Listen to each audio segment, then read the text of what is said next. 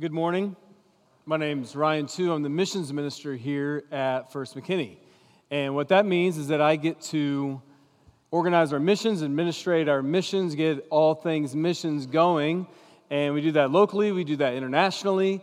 And summertime is really mission trip time for us as a church. We get to go out, our youth goes out, our young adults go out. We have a lot of trips that we've been doing. I encourage you guys to get plugged in. It's not too late. But just 2 weeks ago, we got to get out one of our first trips.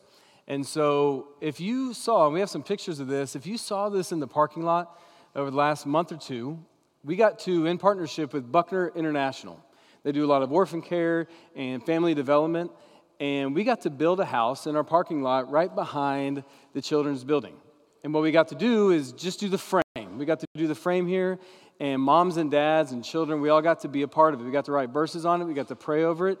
And really what it does is it puts together like Legos. So we put it together here, and then we got to break down that frame and take it down to South Texas, near the border, a town called Penitas, Texas. And so we got to go down 2 weeks ago.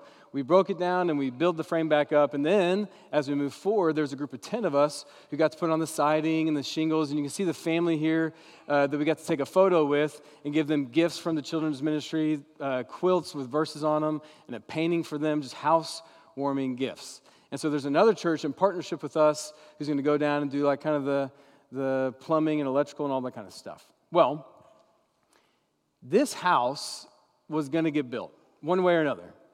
And there was nothing going to get in the way of that house, including myself. And so nothing was going to stop that house from being built. There was a greater force than me that was going to get that house built. And their names were Dale and Dave. And Dale and Dave were our team leads. And they made sure this thing happened. They know what they're doing. I don't. I just got to go be a part of it. And this gentleman named Miguel, who's a local there, goes to the church of the family that we got to bless. And he really helped out. He was kind of like Jesus the carpenter in the flesh. He killed it and really made this thing happen. Again, nothing was going to get in the way of this house being built, including myself. And trust me, I tried. I tried it by doing. I tried it by helping. I tried it by actually doing the work, but that ended up like dropping screws and misplacing wood and doing the wrong measurement. And they were super gracious with me and all those kind of things as we put together the house. Well, then I tried it the other way. Well, what if I just don't do anything, and maybe that will prevent things from happening? So I encouraged more water breaks, and what they were calling not working, I call ministry, which is talking to people and sharing with the family.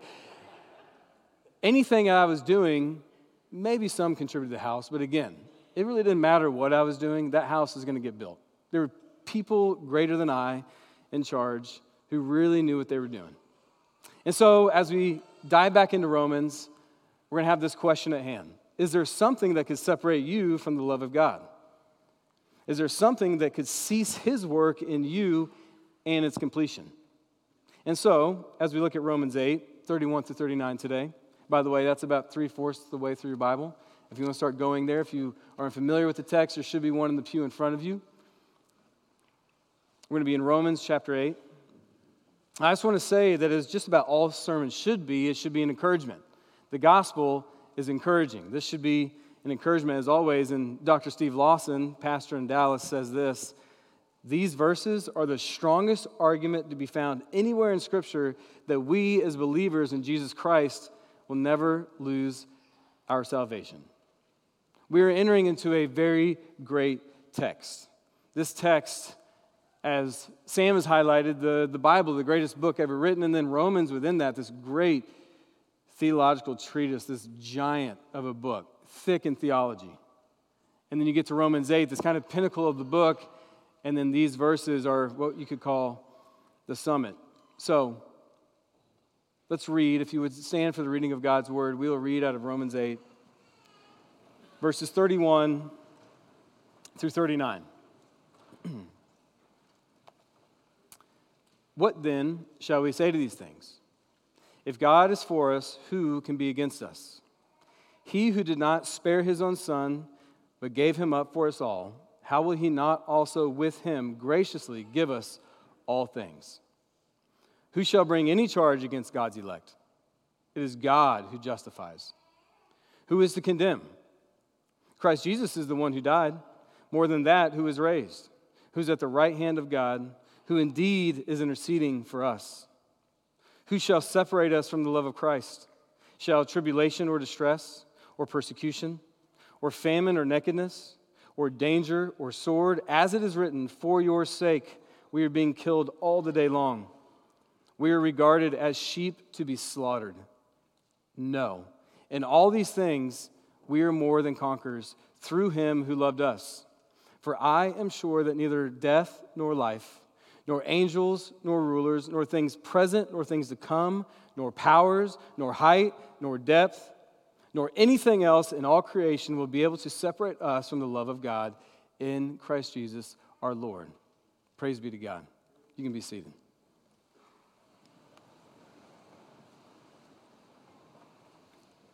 I want us to notice the motif here.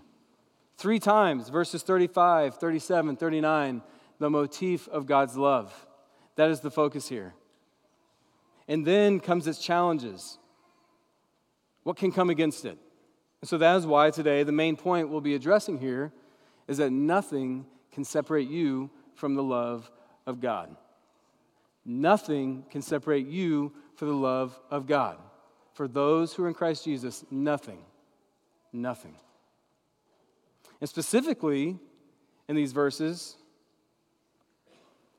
we'll see that no person can separate you from the love of God. We'll see that no place can separate you from the love of God.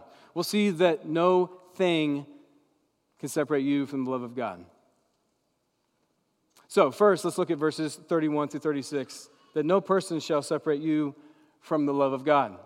Paul starts by saying this, what then shall we say to these things? Well, what are these things? What are we even talking about? A lot of people say you can look at Romans 1 through 8, verse 30, everything leading up to this. That's these things. That's what we're talking about. Some scholars will say, well, let's just look at the immediate verses preceding this. Specifically, Romans 8, 28 through 30 reads this, and we know that in all things God works for the good of those who love him, who have been called according to his purpose. For those God foreknew, he also predestined to be conformed to the image of his Son, that he might be the firstborn among many brothers and sisters. And those he predestined, he also called. And those he called, he also justified. And those he justified, he also glorified. Many call this the golden chain. This is an unbreakable chain that God has ordained. As you see this language, it's put in the past tense. It is already done. Justified, yes, many of us. Glorified, you may not feel it, but it's true. And it's coming. That's how God sees you. That's how he sees the forgiven. That's how he sees his chosen. That through Jesus, it is through the lens of the life of Christ that he sees you. Perfect. No shame. So then again, what do we say to these things? I've heard it put that either God is so sovereign over all, or he is not sovereign at all. Let me say that again. Either God is sovereign over all, or he is not sovereign at all. Those verses we just read, he's in charge. He is sovereign. So what do we say to these things? I heard one pastor say, we say nothing. We're good to go. We could just stop right here. But then Paul, as eloquently as he writes, he is giving us a foundation. He's giving us a base camp to start summiting the mountain, this great mountain of truth, this ladder of revelation. We're about to embark on truths that have yet been revealed to the Romans in the letter yet. And so this is our base camp, God's sovereignty, his choice, his work, his glory gifted to you for those in Christ Jesus. So, if God is sovereign over all, could he or would he separate us from himself? So back to verse 31, leading in from this foundation of truth. What then shall we say to these things? If God is for us, who can be against us? Some translate this as since God is for us. Not so much asking the question, maybe, no, he knows. Since God is for us, who can be against us?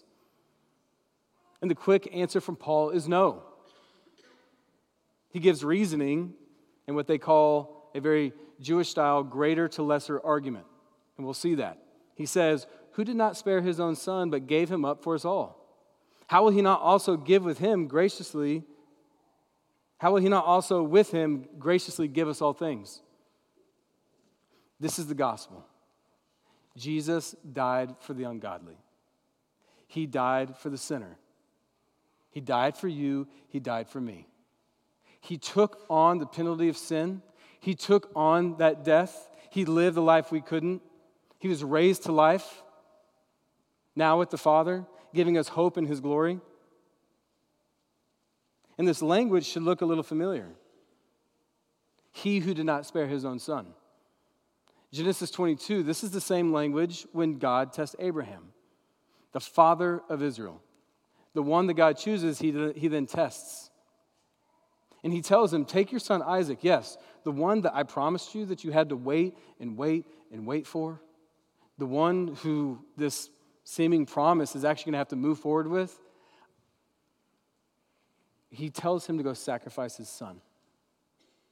And Abraham is obedient up until God shows up. And God stops it. God gets in his way. God says, I will provide for you. And he chooses him a ram. He brings him a sacrifice. He sees that Abraham had the faith in God, and God provided for him. So then, what are all these things that God could just graciously give us? If he can give us his own son, if he can die for us, then why would he not just give us everything else? How easy is that for him? For most of us, the most valuable thing, I'm talking just sheer money for us, is our house. Now, the bank may own a majority of it, but it's the most valuable thing you own.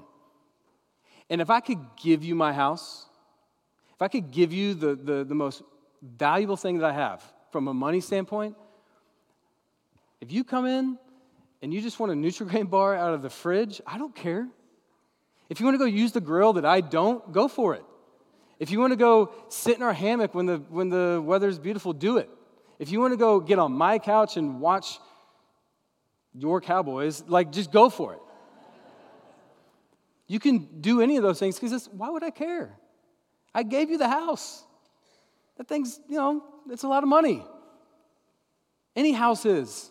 And all those little things in it are just pale in comparison. Well, does this mean that God's going to give us a bunch of material things? No. What this means is that he will give you the spiritual blessing. That if he has gone through hell and back, if he has died for you, if he has rescued, if he has given his life for you, what are all these other things? What are all these trials? What are all these things that we're about to read about to him? He's freed you from sin and death. That's the greatest miracle. He has raised you from the dead. Every time a child of God comes to God in faith, that's the miracle. So whatever happens, you have deliverance through it. Even to the end, you're still with him. This is the blessing. These are the things that he can graciously give us. These are all things.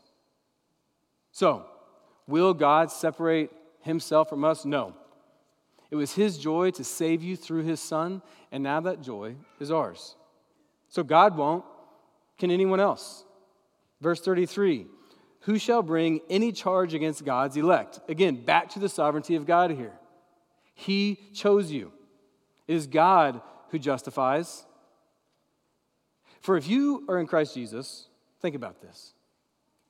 If you are in Christ Jesus, despite your total depravity, all of your sin, God elected you based on nothing. It was his unconditional choice for you.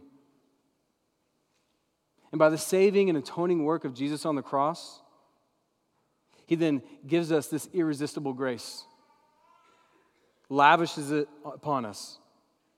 And this is his promise, that the saints will persevere all the way to the bitter end. God will hold his children. So again, this language, who's going to bring a charge against us? We're back in the courtroom. We've seen this in the first half of Romans. We've seen this justification legal language over and over and over again. So who's going to bring the charges? Well, it must be your adversary. Who is your adversary? Hebrew word Satan, the accuser. your adversary. Last week, Chris, our executive pastor, told us that when he was a kid, he got to sit up here. When I was a kid, I got to sit up there in my church. And we would go to church Sunday mornings, Wednesday nights, Sunday nights. And there was one specific Sunday night when Dr. Ralph Smith, he was there for 20 or 30 years, faithful man of God, preaching the Word of God, and I was not in the pews. I was in the hallway running around with the other 5 and 10-year-olds having fun, goofing off.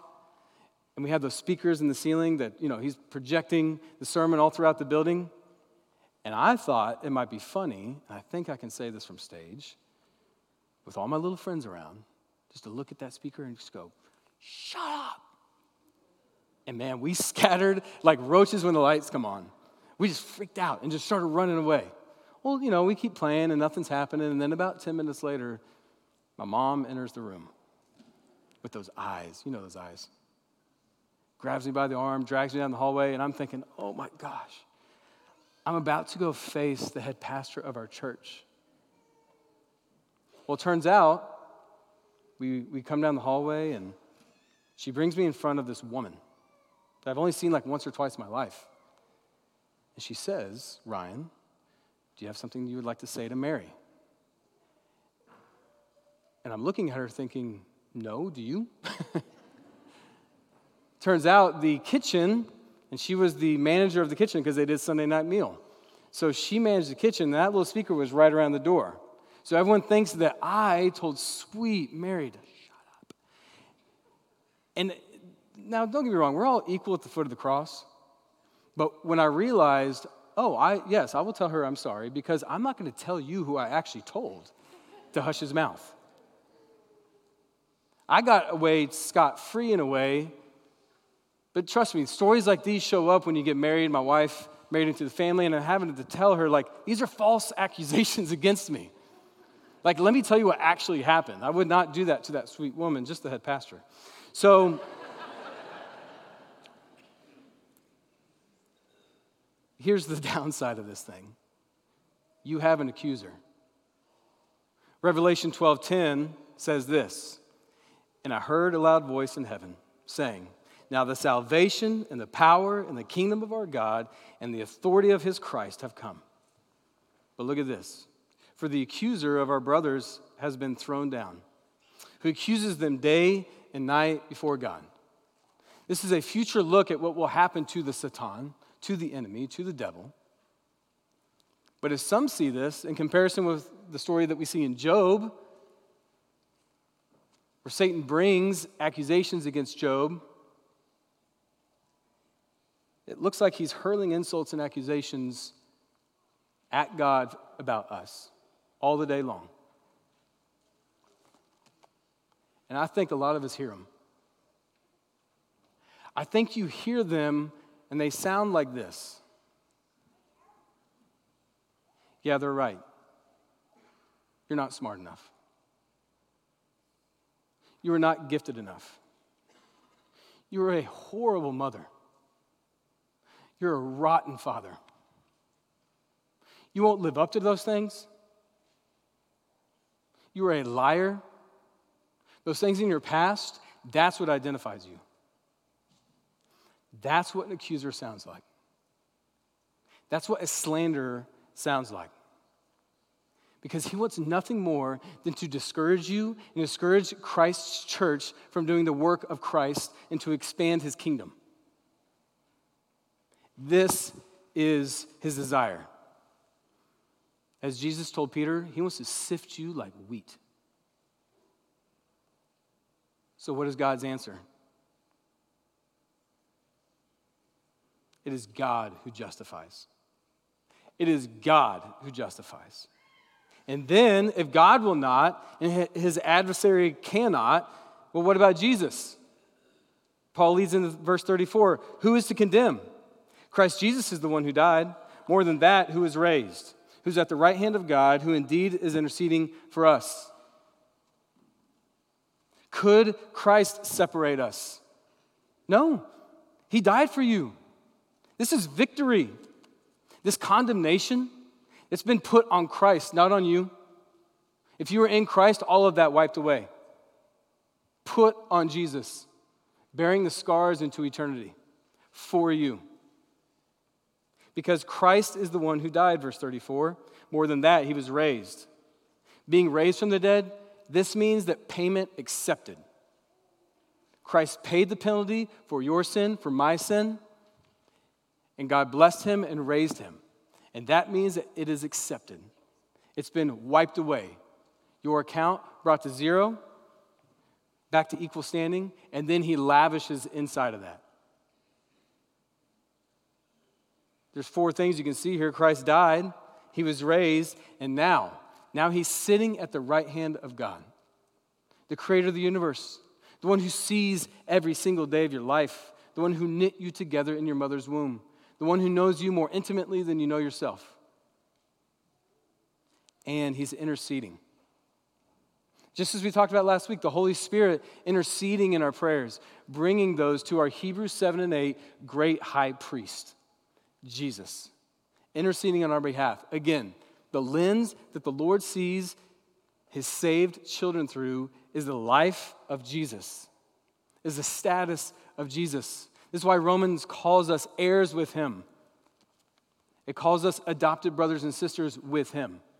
That's our new status. So, God won't separate us. Jesus won't separate us. Satan can't, so what about others? What about those in this world? Verse 35, who shall separate us from the love of Christ? Shall tribulation or distress or persecution or famine or nakedness or danger or sword? So many of these are brought at us from other people. Tribulation here, afflicted pressures. Someone bringing them to us. Distress can be associated with calamity. This is often by others in the world. And persecution, certainly. The church will be hated. The church will be attacked. Ask our brothers and sisters around the world. We hear stories all the time about this. How about famine and nakedness? Thinking hunger, poverty, loss. Sometimes these things happen despite the fact that we're being good. Despite the fact that we're being obedient. Paul, you want to talk about obedience, sacrifice? And in 2 Corinthians 11, he just lists out pretty much all these things except for the sword. He's experienced them all. And he was faithful. If you were in prayer, if you were in the Word of God, you're in fellowship with the Spirit and Jesus Christ, and you bring all glory to God, and you work hard as an employee, as a parent, often things will go well. Those are the Proverbs. Hard work usually pays off, but not always. Sometimes things happen. Sometimes things are brought at you. Sometimes, just like Paul, those negative things still come. And then, as the Garcias faithfully testified to, then we start to question, is this retribution? Is this because of a way that I lived? Is this because of something I've done? God, why have you done this? Why are you distant from me? Do you still love me? You can see the snowball effect here. That just because a trial comes to your life does not mean God does not love you. Think about that test he gave Abraham. And then the sword. This is how Paul's life ended, by the sword, losing his head. Maybe he knew what was to come. And so then he's thinking on the people he's writing to, you, himself, and then the nation of Israel. He quotes out of Psalm 44 in verse 36. He says, as it is written, for your sake we are being killed all the day long. We are regarded as sheep to be slaughtered. The psalmist here makes a very bold claim. In verse 17 of Psalm 44, he says, all this has come upon us, though we have not forgotten you, and we have not been false to your covenant. Our heart has not turned back, nor have our steps departed your way. He's saying, we're without the sin here. What's going on?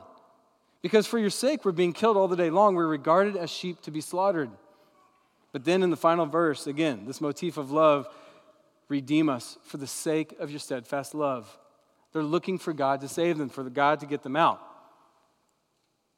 Because in verse 22 of Psalm 44, which is 36 for us, for your sake we are being killed all the day long, regarded as sheep for the slaughter. This is for the sake of God. As one commentator says, we are not exempt from suffering or even being killed. Paul knew that. Paul could see what was coming. And so nothing can separate you from the love of God. No person can separate you from the love of God. No accuser, no act by others. So is there a place that can separate you from the love of God if you are in Christ Jesus? Let's fast forward to verse 39. Paul brings up two places, nor height nor depth. No, this is not like a geolocation type place. Not necessarily. It's not like Texas. It's not a specific place you can name. However, as we have talked about in here, we're so glad that we have new people moving to Texas all the time. People from California and Colorado, I meet them all the time. Our neighborhood, there's new people coming in. And I want to welcome them to God's country. To kind of like, if heaven's varsity, this is like JV. This is where God gets you ready. This is maybe your last stop, and then he'll welcome you home. There's a lot of good edification that happens in Texas. But again, is there a place you can go that would separate you from the love of God? Well, as he talks about height here. The ancient Near East mindset when it comes to sun, moon, and stars, they saw these as gods, they saw these as spiritual beings, they saw these as those competing against each other and ruling the nations. So what he's telling these people in Rome, these first century Roman Christians, Jews and Gentiles, none of those things can get in the way. None of those celestials can get in the way of God's love. But something that I think hits home for us is the other word, depth. The Greek here, bathos, means it's the lowest place. And assuredly, Paul is referencing hell. Can hell separate you if you're in Christ Jesus? We walk in this all the time. You use the words depression and anxiety. It's like a pin drops. Talk about a rampant issue throughout our nation. Many of us have food on the table. Many of us have jobs. That's not necessarily a struggle. It's the fact that maybe we feel isolated. Maybe the fact that there's just been issues in our life. Maybe the fact that we've internalized so much and we're getting fed so much information from all these places and we're not stewing and steeping in the Word of God and hearing His promises, what He says about us as children of God. We're listening to the accuser. We're listening to the accusers that He sends to us. And our brains are being warped about this message coming at us. But here's the deal. When Jesus references the lost sheep parables, He doesn't lose 4 and get 3. There's always one, and He goes and gets them and brings them back to the 100. He is 100% all the time. You will miss the mark, but Jesus never does. He will rescue you. He will bring you home, even if you wander astray. I have sat in front of young men talking and thinking through what Romans has to say, struggling, crying with one another because of what Paul says in Romans 7:24, wretched man that I am, as he thinks on his own sin. When our discipleship group read this through just a few weeks ago, sitting in my office, reading Romans 8 and just overwhelmed with the love of God. A week when things were just stale. Wasn't feeling it. And praise God for Romans 8. Because Romans 7:24 is how I was feeling. Wretched man that I am. But here's the deal. If you think there's something you can do to lose your salvation, you think way too highly of yourself and way too little of God. Let me say that again. If you think there's something you can do to lose your salvation, if you have faith in Jesus Christ and He has sealed you, bought you, redeemed you, adopted you, if you think there's something you can do to separate that, you think way too highly of yourself and way too little of God. He is sovereign over all. He elected you. He chose you. He foreknew you. And praise God. Praise God is not up to us. We are weak, and our weakness, praise God, cannot separate us from the love of God. Nothing can separate you from the love of God. No person, verses 31 through 36. No place, as we just looked at in verse 39. So is there anything? I would say there's no thing that can separate you. Verses 37 through 39 read this: "No, in all these things we are more than conquerors through him who loved us. For I am sure that neither death nor life, nor angels, nor rulers, nor things present, nor things to come, nor powers, nor height, nor depth, nor anything else in all creation will be able to separate us from the love of God and Jesus Christ our Lord." We are conquerors. You are conquerors, but not by your own strength, because he says it immediately, through him who loved us. Again, the motif of God's love here. It is his love that wins. It is his love that saves. It is his love that rescues and is victorious. And he does this in his sovereignty. These things have been vanquished in your life. They have been defeated, like going out into battle.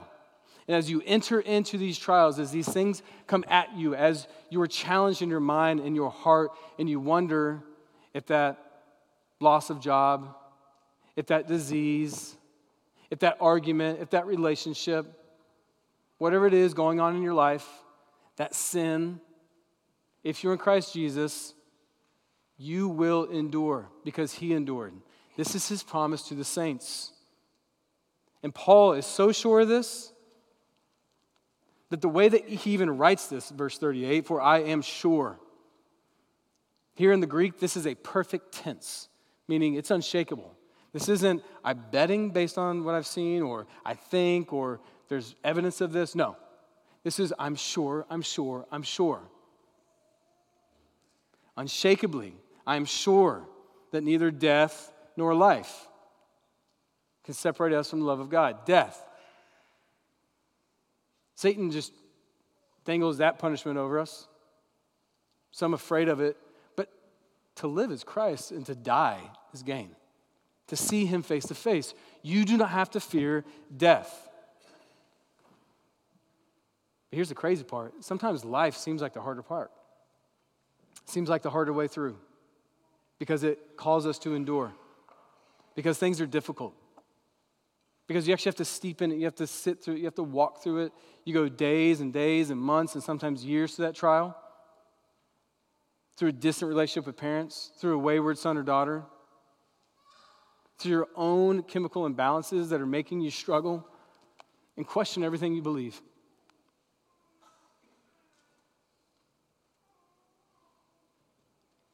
And then Paul says, "Nor angels, nor rulers." There's so much going on behind the scenes that we're unaware of. If we peel back the curtain and the spiritual warfare that's going on, and how they influence the nations, how they influence the people around us, whether that's your workplace or your government, whatever that is, that Paul says, this is not going to get in the way. Nor things present, nor things future, nor things to come. Think about the past 2 years. Think about where we're at now because of the past 2 years. Inflation, disease, war, and then drilling all the way down to your own personal loss and struggles, frustrations, anger. There's nothing that you can imagine, even like he says, nor powers. This is where we get the word dynamite. Nothing will explode everything in your life and destroy it and rip it apart. Nothing that you could imagine if you're a worrier. If you have anxiety about what could be, what if, none of those things can separate you from the love of God. And again, this mountain of truth, Paul has now summited. He's standing at the top of the mountain, looking across the clouds, looking across the other peaks, and he says this, "Nor anything else in all of creation will be able to separate us from the love of God in Christ Jesus our Lord."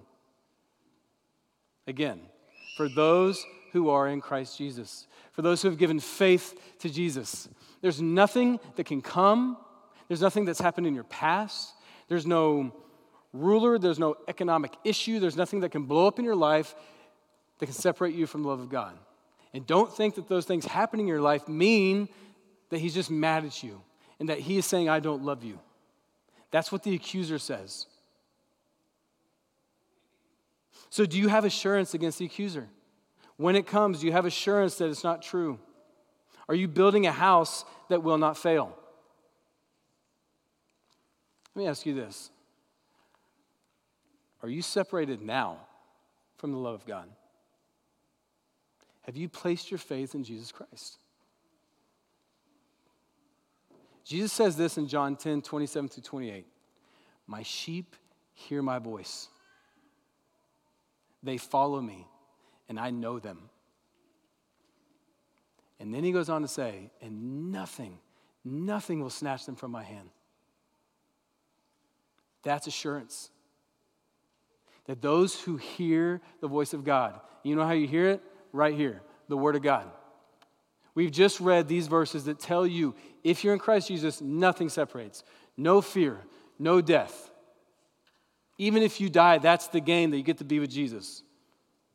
So who's going to bring charges? Who can accuse? When every person, place, and thing comes at you, this is your response. No.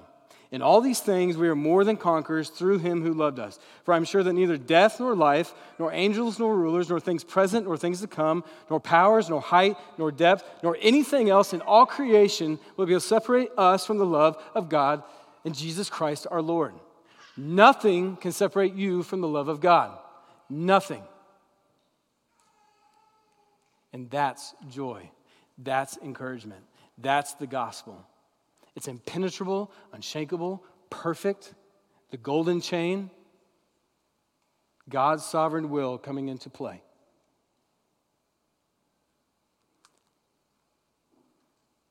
If you don't know Jesus, if you haven't followed Jesus, do not leave here today without doing so. He is the good shepherd. He's a good father. He is gentle. He's not about condemnation for you. He already did that. He took on the sin. Just rest in him.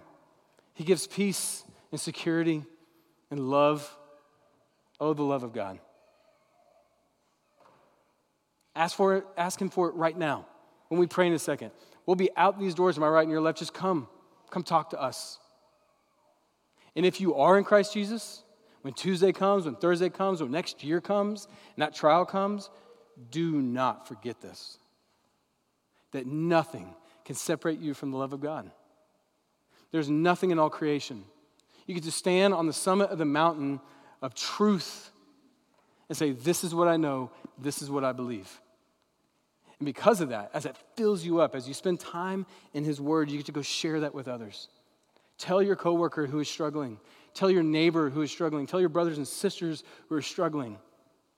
Tell your child for the 27th time who's struggling that Jesus loves them and nothing can separate those who are in Christ Jesus. Let's pray. God, we love you because you loved us first.